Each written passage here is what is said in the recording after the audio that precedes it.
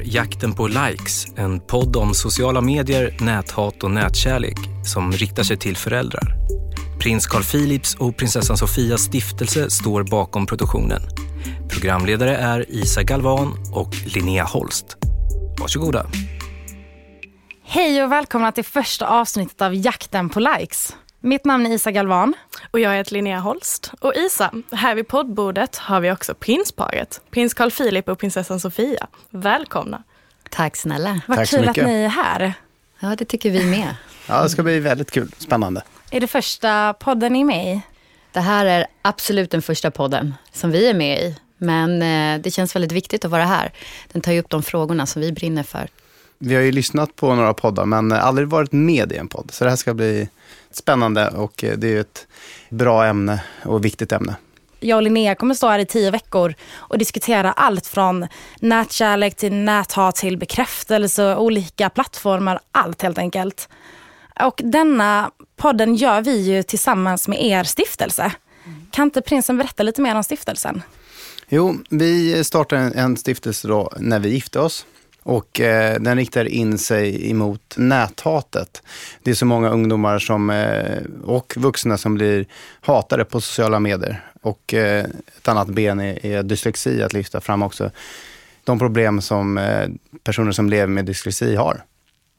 Varför är denna frågan extra viktig för er, prinsessan? Den här frågan är viktig för oss av flera olika anledningar skulle jag säga. Det var en ganska självklar sak för oss att arbeta just kring mobbning och då specifikt näthat.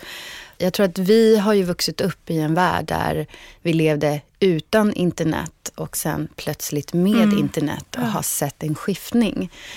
Och jag tror att det är många som känner igen sig i det, att man kan bli väldigt skräckslagen. Det finns lite av en skräckblandad förtjusning i den här världen för oss som har levt både före och efter skulle jag säga. Och vi själva har upplevt väldigt mycket hat och kärlek på nätet. Och det har ju skapat massa funderingar och tankar kring hur är det för de barn och ungdomar som lever i den här världen idag och vilka utmaningar stöter man på. I och med att vi själva känner att det kan vara väldigt jobbigt att ta emot folks elaka kommentarer om en och har ju en förståelse om att det är tuffare på många sätt idag. Men vad hoppas ni att denna podcasten ska leda till? Vi hoppas att den här podcasten ska leda till en bättre förståelse för både barn och ungdomar men även vuxna och hur man ska kunna tala till varandra. För det är någonting som vi tycker är viktigt att lyfta fram. Det är att våra barn lever i en värld där internet existerar. Det finns ingenting annat. För att jag tror att många ser det lite som att det är 2 stycken olika delar. Det finns en verklighet som är den världen som vi ser varandra och kommunicerar med varandra i verkligheten. Precis. Och sen finns det en cybervärld där ute där det är någonting som man bara kan stänga ner om det inte funkar eller om någonting inte är bra där. Men vi vill lyfta upp att så ser inte världen ut idag utan det är integrerat med varandra. Våra barn och ungdomar växer upp i en värld där internet är deras verklighet. Och att inte vara rädd för att det är så utan att vi måste hitta en acceptans som föräldrar till att våra barn existerar där och lyfta det samtalet. Vi hade en symposium här i september som ni var med på. Där lyfter ju ungdomarna också upp vikten av att inte stänga ner den värld som de lever i. Precis. Och att stänga ner en social mediekonto bara för att man får elaka kommentarer hjälper egentligen ingenting. För då kanske man bara flyttar problemet. Det var fantastiskt många förslag på vad man skulle kunna göra istället än bara, som sagt, stänga ner ett konto. Det som var det fantastiska med symposiumet vi hade, det var ju också att vi fick höra vad föräldrarna tyckte och tänkte. Och att det gick ändå mycket bättre i hand med vad ungdomarna ville än vad man egentligen kunde trott. Precis. Det var så roligt. Vi vuxna sa flera gånger efteråt att det var så himla härligt. För det var ju vi vuxna som fick sitta lite i skolbänken och höra hur ni tycker och tänker och liksom uppfattar saker och ting. Det var fantastiskt roligt. Jag håller helt och bra. Nyttigt. Extremt nyttigt. Ni själva har ju en historia kring näthat och har arbetat väldigt aktivt med det på er skola. Kan ni inte berätta lite om det? Jo, absolut. Vi är från Lund, så vi gick på en gymnasieskola där. Och när vi började 3:an så det går liksom verkligen som ett sus genom hela skolan att det är någonting nytt som har hänt på skolan. Och sen så kommer väl en kompis till mig och bara, har du hört talas om Secret? Ja, och Secret var då en app med ett flöde som ser ut som många andra sociala medier. Problemet var att det var helt anonymt. Att allt varje individ skrev, det hade ingen identitet. Så att om jag skrev någonting kunde Isa läsa det, men hade ingen aning vem det var som skrev det. Och det spårade ju rätt snabbt, vilket man kan tänka, konstig ålder, ny skola, mycket rykten och man ville mycket. Alltså man ville ha likes där, man kunde få tummen upp.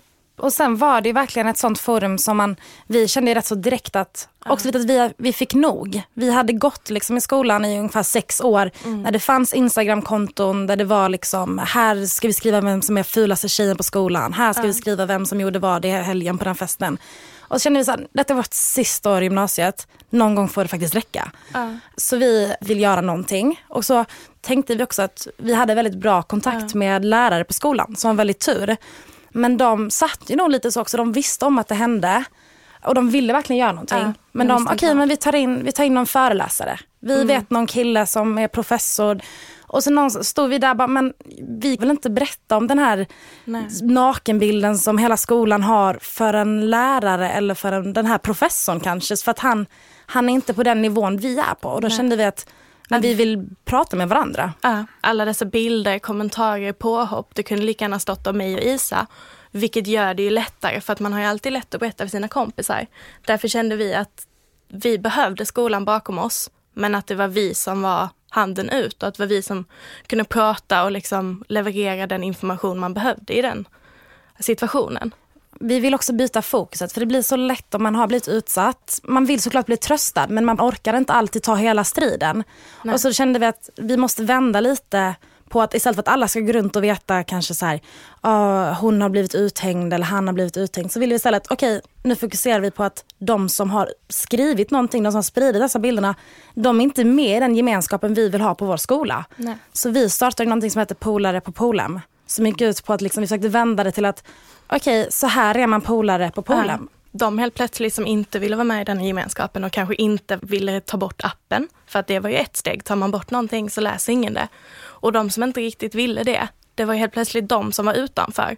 Och det var ju det vi ville uppnå, att gemenskapen på vår skola skulle vara positiv, inte åt ett negativt håll. Därför ändrade vi fokus som vi gjorde. När vi bara frågade någon så här, har du blivit utsatt? Det var liksom att sätta på en kran. Alla ville berätta och vi kände inte de flesta som ville berätta, men de ville bara bli hörda. Det som folk blir väldigt uthängda av är ofta så himla personligt. Som gör att det kan vara ibland så personligt att man vill inte ens att ens föräldrar ska få reda på det. Och jag tror att precis lika viktigt som att när man blir utsatt i vardagen, öga mot öga, så måste man även hitta något sätt att få stöd i när det händer på nätet. Men där har vi ju den här klyftan med en generation som lever på nätet och en generation som inte har levt på nätet i hela sitt liv. Och det problemet går ju djupare på många sätt och vis, och det finns ingen enkel lösning. Men det är därför också det är så otroligt viktigt för oss att plocka upp den här frågan och försöka hitta verktyg att kunna hjälpa så många som möjligt.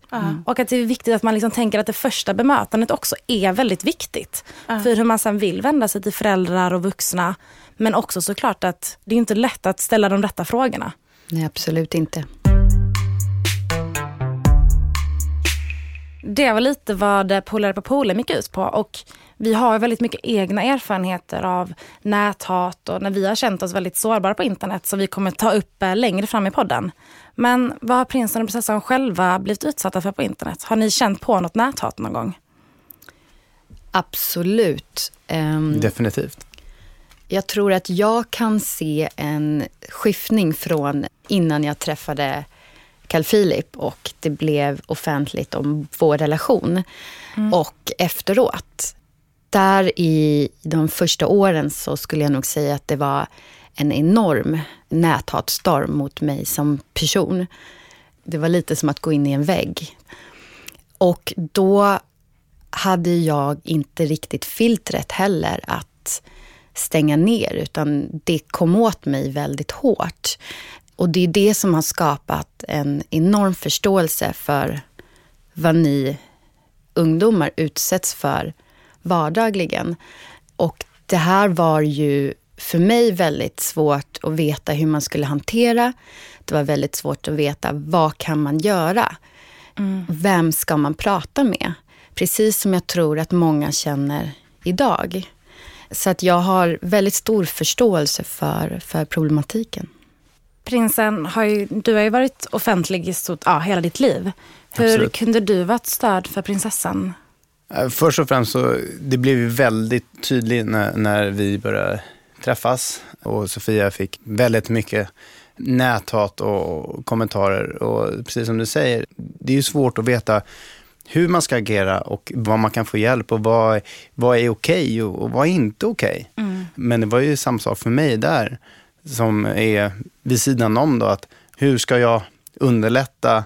Jag kan ju säga, men läs inte kommentarerna eller ta inte åt dig, men det är ju så himla svårt. Man tar ju åt sig. Det har jag också känt liksom. Jag tänker på till exempel idrottsskalan. När jag höll ett tal som det blev fel, då fick jag ju enormt mycket kommentarer och ibland hot om det liksom. Och det är svårt att stänga ner. Om du är ung eller gammal, om du är offentlig eller inte. Kommentarer träffar.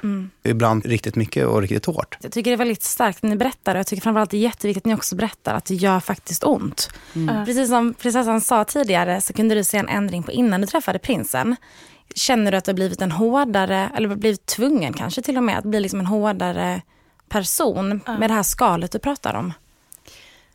Absolut, det tror jag. Men det tror jag också någonstans har med mognad att göra. Man står ju vid ett vägval där någonstans, att ska jag låta det här ta min energi i livet för allt annat positivt som finns? Eller ska jag låta det gräma mig? Och där får man ju göra ett vägval. Och jag tror att det kommer väl alltid kännas när man snubblar över det. Men jag blir mer påverkad och ledsen av samtalet i sig. Idag kanske jag inte känner lika mycket att det är jag som blir utsatt. Utan jag känner mer att det är en hel generation som blir utsatt. Och är det här vägen vi är på väg att gå? Och det känner jag mer stark frustration kring än mig själv idag. Vi kommer säkert komma tillbaka till det senare i podden, men själv sitter man, vi som aldrig haft så många följare, eller så kanske man får den här kommentaren. Sen sitter man och kollar på dem man ser upp till och förebilder som får jättemycket näthat. Men de är lite, kan ibland bara, nej men skriv ni, jag bryr mig inte. Haters gonna hate, jag har min liksom vägg. Och så sitter man där själv och fick en kommentar och den gjorde så himla ont. Och då är det klart att man kan känna så här, jaha, men om inte den jag ser upp till så mycket tycker att näthat är något jobbigt, är jag kanske överkänslig, eller är det egentligen liksom ingenting jag ska bry mig om? Men precis som ni säger, att det är väldigt jobbigt vilken situation man än är i. Absolut, och det är någonting som vi tycker är viktigt att lyfta fram. Att oavsett vem du är så känns det, och det är jobbigt. Och sen självklart så finns det olika sätt att bearbeta det när man som offentlig person utsätts för starkt näthat. Och till slut så kommer man till en plats där man väljer att stänga ner. Under de här första åren, då hade jag sociala medier, hade Facebook bland annat. Men det fick jag stänga ner för att det var för mycket hat som kom till mig. Men det är också ett sätt som kanske inte funkar för barn och unga idag. Så jag ser också komplexiteten i det. Att i mitt liv så har jag lärt mig att stänga av. Men det kan inte ni som lever i den här världen. Och det gör mig väldigt ont. Men hur slutar det? Jag tänker nu, prinsessan, har du fortfarande näthat? Absolut. Och det som jag tycker är utmanande, det är när det finns de här anonyma kommentarerna. Någonstans så tror jag att man kan acceptera när man vet vem är det som talar till mig.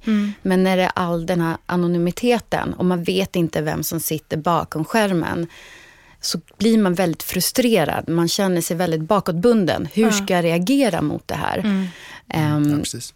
Så att där ser vi enorma utmaningar och det är någonting som vi också kommer att försöka arbeta aktivt med för att försöka se hur kan man hitta lösningar på det här. Men prinsen och prinsessan, som vi har hört nu så har ni fått utstå mycket näthat. Men när ni får in något positivt, när ni får beröm av anonyma människor, hur känns det? Det känns ju naturligtvis fantastiskt. Och man måste faktiskt lyssna på nätkärleken som finns. För det finns otroligt mycket. Det är så lätt av 10 positiva kommentarer och så är det 2 negativa och det är de som känns. Så där är det också ett sätt man får arbeta med sig själv och där är det också viktigt att få prata av sig. Någonting som jag har haft ett jättestort stöd i min make, att få prata av mig om såna här saker och finna stöttning i varandra. Jag håller med dig, detsamma. För nätkärleken är också enorm. Vi känner ju sån fantastiskt stor kärlek från hela Sverige, från alla håll och kanter. Ja. Så att även om det givetvis kan låta negativt i de här sammanhangen för att vi pratar om någonting som påverkar många väldigt mycket och det är näthat, så vill vi även lyfta upp nätkärlek som vi känner av enormt mycket också. Har ni fått någon speciell kommentar som har värmt lite extra eller som kanske har stärkt er och som ni känner att det här fick vi pepp och energi av? Efter vårt bröllop så kom det ju väldigt mycket fina kommentarer och mycket kring oss som team.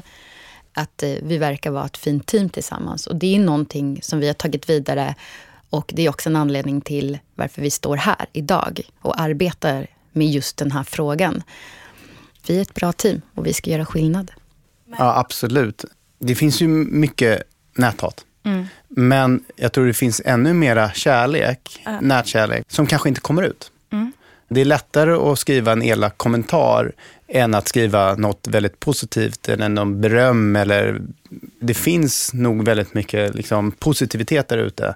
Men tyvärr av någon anledning så är det svårare att ge beröm. Det vi har fått, det suger man åt det som en svamp och behåller väldigt nära hjärtat. Vad bra. Prinsen, kan du hålla med om att en positiv kommentar kan förbättra ens dag? Ja, absolut. Till 100%. Och det är så viktigt också, för jag tror att man sitter där och kanske man kommer ner i en spiral eller så är det bara den här slutna cirkeln där alla kan få skriva något negativt och sen den här en personen som vågar skriva det där positiva, vågar säga emot om någon skriver något taskigt. Nej, men jag tycker inte att Linnea är sån. Jag tycker inte att prinsen är sån. Och att det på något sätt lyfter andra då. Men att man ibland måste ha det här modet att bara våga säga det positiva först och våga stå för det. Och ibland så har man ju sett att när någon har skrivit en elak kommentar och det finns andra som står vid sidan om som kanske sällan gör någonting. När de gör någonting och säger emot den här personen att det var en hemsk kommentar eller hur kan du säga sådär eller vad det nu är. Hur alla kan sluta sig upp bakom den kommentaren mot den som är elak. Exakt. Och det är jättefint och härligt att se också. Kan vara någon personlig favorit? Oj. Eller är det när någon står upp för någonting? Ja, jag skulle nog säga att det är nog precis som du säger, det är den här att de ställer upp bakom och emot den personen som är elak. Både i näthat finns det, men också i mobbing, vi kan prata om skolgården, att du har ju en som är mobbar och en som är mobbad.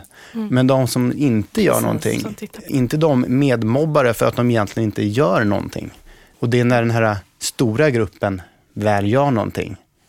Den är härlig. Och det är den vi vill inspirera också, att ställa sig emot näthat och för nätkärlek. Att faktiskt komma in i samtalet och inspirera till det. Och det gäller både innanför och utanför nätet, skulle jag säga.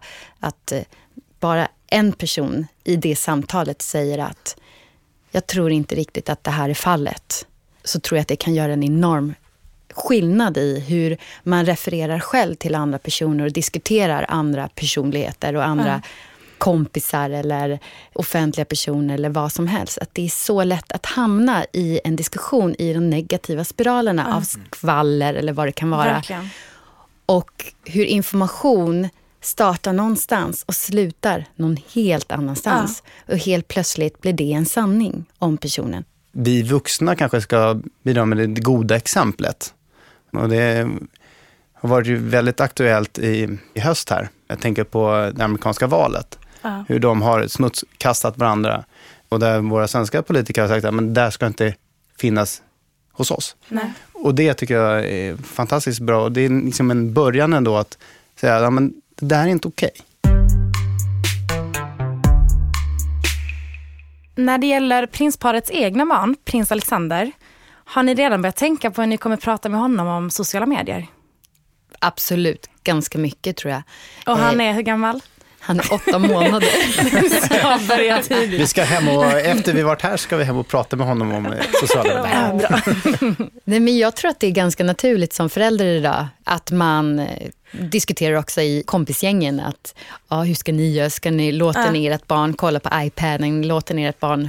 Och många är ju rädda för den här världen och säger vi kommer förbjuda det här och vi ska ha kontroll på det här. Och vi har ju under det här året när vi har jobbat väldigt intensivt med just näthatsfrågan förstått att det inte är rätt väg att gå. Så att vi har diskuterat mycket med att prata med honom mer om hur man agerar generellt mot andra medmänniskor och hur man är en bra vän och hur man är en bra kompis och hur man stöttar andra som är utsatta för någonting. Så vi kommer ju lägga störst diskussion kring hur är du en bra människa helt enkelt. För dig själv och för din omgivning. Och det tror vi kommer ge effekt på hans nätanvändande. Att han förhoppningsvis är en bra person på nätet. När vi startade stiftelsen, då tänkte vi ju självklart på alla ungdomar. Men som Sofia säger, liksom, under resans lopp så har vi fått jättemycket idéer och tankar. Nya perspektiv. Liksom, vi tänkte inte innan då, för Alexander fanns inte då, liksom hur vi kan ta det vidare till honom. Och det känns väldigt bra och som en styrka för oss. Det var inte tänkt så, men det blev en... god effekt. Exakt, exakt. Nu är jag ju verkligen inte förälder, men jag kan ändå tänka att jag har ändå hört det här mycket med att det är diskussioner med iPads och att man så tidigt ger liksom sina barn teknik och iPads och så. Och att då föräldrar blir väldigt rädda för det. Jag tänker spontant att då bör man ju istället ha en diskussion om det väldigt tidigt. Och så länge denna liksom dialogen och diskussionerna går åt rätt håll och att man inte blir helt rädda och bara nej usch, nu känner jag att det här kommer aldrig funka. Då känns det som att då kommer det bli ett jättenaturligt samtal nu för alla de barnen som är små nu. Man måste ju alltid förklara för sina barn hur man ska bete sig utanför internet och hur man ska vara i skolan. Och det kommer så naturligt för föräldrar. Men som vi har sagt nu genom hela podden. Det är ju samma sak. Precis, så lever vi ju halva vårt liv på internet. Och då vill vi normalisera det. Att man lika gärna som man lär sig att bete sig mot sin kompis i skolan ska man lära sig att bete sig på internet. Ja, men jag håller med dig. Nej, men det är ju så. Ja, men det är precis det. Och det handlar ju någonstans om att vara en god medmänniska. Prinsessan, du berättade att du valde att ta bort Facebook för att du inte tyckte liksom att det fungerade. Tror ni att ni kommer låta prins Alexander ha Facebook?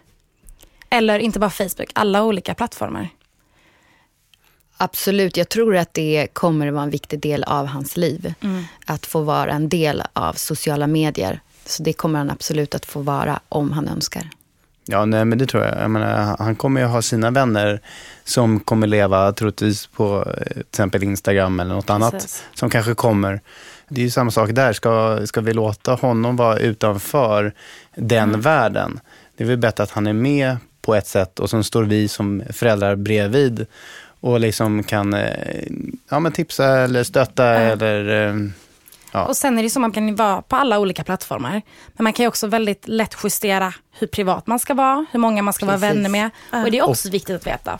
Ja, och vad du lägger ut. Man behöver inte hela tiden jaga likes med olika bilder eller kommentarer. Liksom, du ska kunna stå för de grejerna du lägger ut. Precis. Och det är ju som prinsparet säger att om man undviker någonting så löser man inga problem. Nej, exakt. Precis. Det märks ju väldigt tydligt att ni förstår att prins Alexander kommer behöva stöd på nätet och att ni också liksom är beredda att vara det stödet för honom. Har ni själva kunnat hitta stöd i era föräldrar? Alltså jag kan ju svara för mina föräldrars räkning att de kanske inte är jätteinsatta i sociala medier. Men ett råd som vi har fått, det är att vara dig själv. Och där tror jag det finns också en risk i att man försöker vara någon annan för det är liksom lätt att lägga ut massa bilder och det är flashigt och det gör massa roliga grejer. Eller vad den är. Att vara dig själv. Jag håller helt med. Jag har haft ett enormt stöd hemifrån under de stormar som har existerat i mitt liv på nätet och saker som har funnits utanför nätet. Och det är det jag tror är väldigt viktigt, att vi kommer ju komma in i den rollen så småningom när Alexander växer upp. Precis den rollen som våra föräldrar hade och har för oss när vi går igenom tuffa eller utmanande perioder i livet. Så det är ju enormt viktigt att ha sina föräldrar där och ha någon att kunna prata öppet om sina känslor och vad man går igenom. Det kan göra väldigt stor skillnad. Absolut. Har de sagt något speciellt som ni har tagit med er?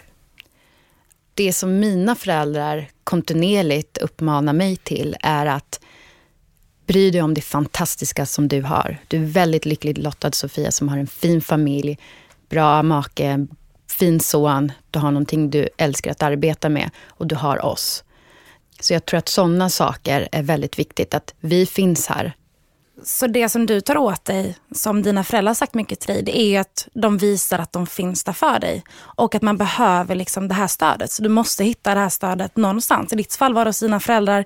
Jag har hittat mycket stöd hos min stora syster. Och när det kommer då till olika, att hitta någon bredvid dig som kanske inte är en tredje part på något sätt i allt man upplever som man faktiskt kan luta sig mot. Det behöver inte, som du säger, vara dina föräldrar. Det kan vara någon annan vuxen i din vardag. Det kan vara lärare. Det kan vara någon i föreningslivet. Om du går på ridskola eller spelar fotboll eller någonting sånt. Eller ett syskon eller kompisars föräldrar. Det finns ett spann av vuxna som jag hoppas känner att de har möjlighet att påverka. Så, då har vi äntligen kickat igång jakten på likes. Yes, och vi ska göra 9 hela avsnitt till. Så lovar ni att lyssna, prinsen och prinsessan? Givetvis. Självklart. Och vi kommer att be alla vi känner att lyssna vidare. Men jag tror det kommer gå alldeles utmärkt, för jag tycker ni är hur grymma som helst. Tack. Vi är så taggade på att göra dessa resterande 9 avsnitten just eftersom vi ska tillsammans med er få lyfta såna himla viktiga frågor. Och det är exakt det som vi vill belysa, att vi vill att så många som möjligt lyssnar på det här. Vi hoppas att de får verktyg att hantera näthat i sin vardag. Otroligt kul att vi fick möjligheten att göra detta första avsnittet tillsammans, alla 4. Det tycker vi med. Tack så mycket alla som har lyssnat. Vi är tillbaka nästa vecka. Okej, 1, 2, 3. Hej då!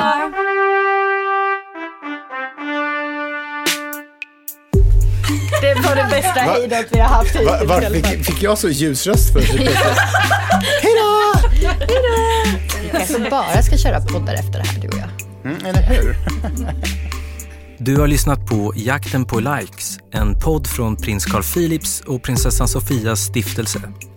Följ oss på Facebook och prata om oss på sociala medier med hashtaggen Jakten på likes.